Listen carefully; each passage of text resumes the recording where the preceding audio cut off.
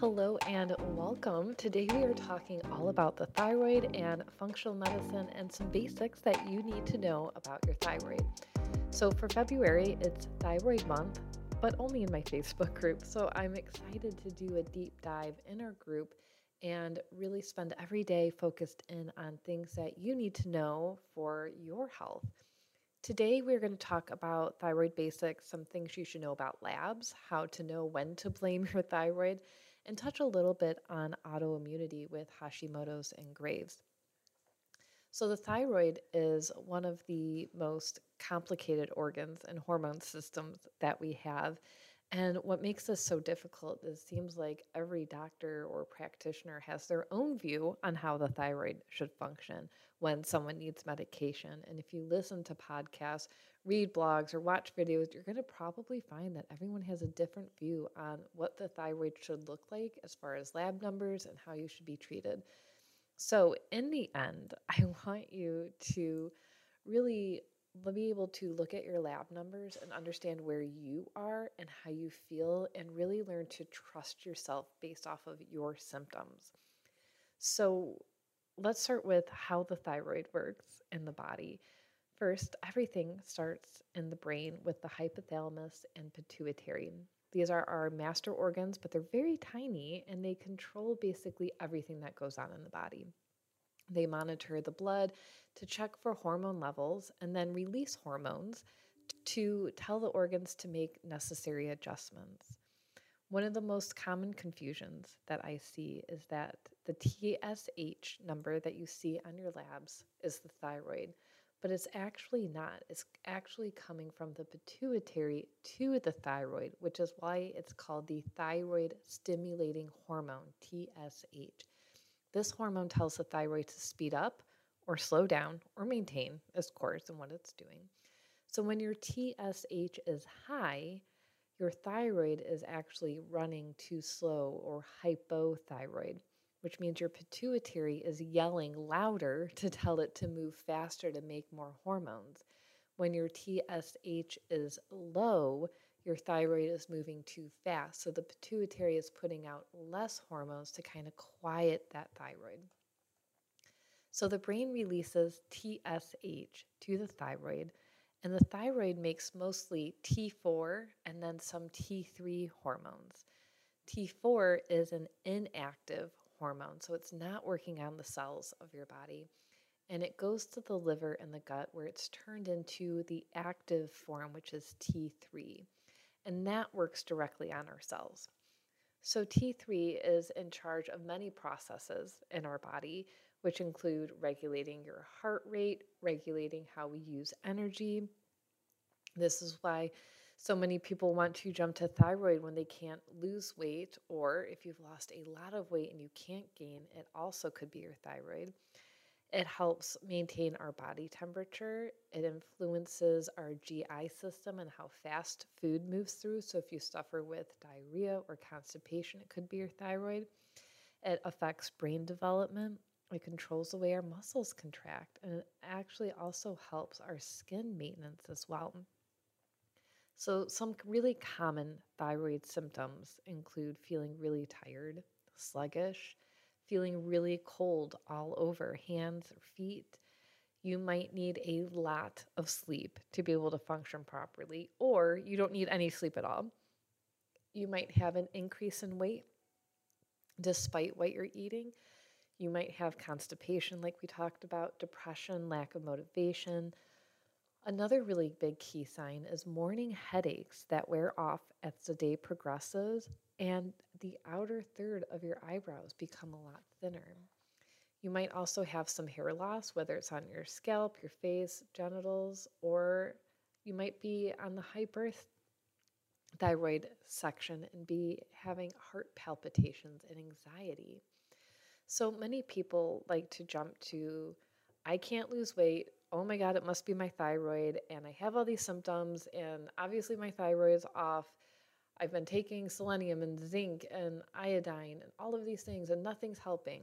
So let's talk about blood work, and we'll dive into why it might not be your thyroid too. So most commonly, only TSH is ran. as the labs, and the rest of the panel is ignored. And what's interesting is most doctors are actually told that running any other lab numbers is a waste of time. It doesn't impact health, which obviously is incorrect. You can actually have a perfect TSH number, but still have changes in the T4 and the T3 or even autoimmunity. The ranges for TSH that are set by the lab is usually somewhere between zero point 0.4 to 4.5 is normal. Functional ranges are a little bit smaller, and I like to use around 1 to 2.5. That's my normal range. Now, being outside the lab ranges, so if you're under zero point 0.4 or over 4.5, it indicates that you might benefit from medication, and that's not necessarily a bad thing. You can also use natural support to bring that number back into balance. It just depends on what else is going on, which, like we talked about, you have to look at the gut and the liver and cellular health to affect the thyroid. It's not just the thyroid that's having a problem.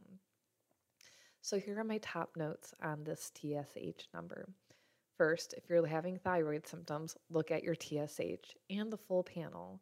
Know these functional ranges to know where you might be. And if your TSH is within normal lab range, say it's at 3.5, you might be considered what I would call subclinical hypothyroidism. You're having symptoms, your TSH is a little off, but it's not enough to warrant medication or surgery or support like that.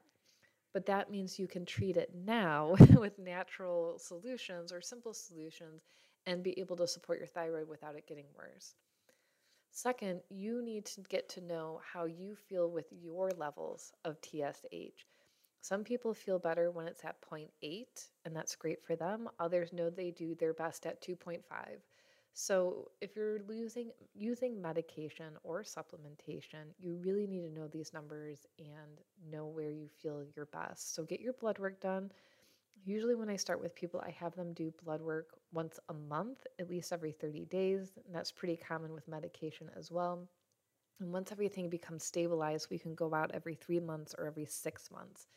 And then if you have a flare or you're really not feeling good, you know that, like, okay, let me go get my labs checked to make sure that my thyroid is where it needs to be.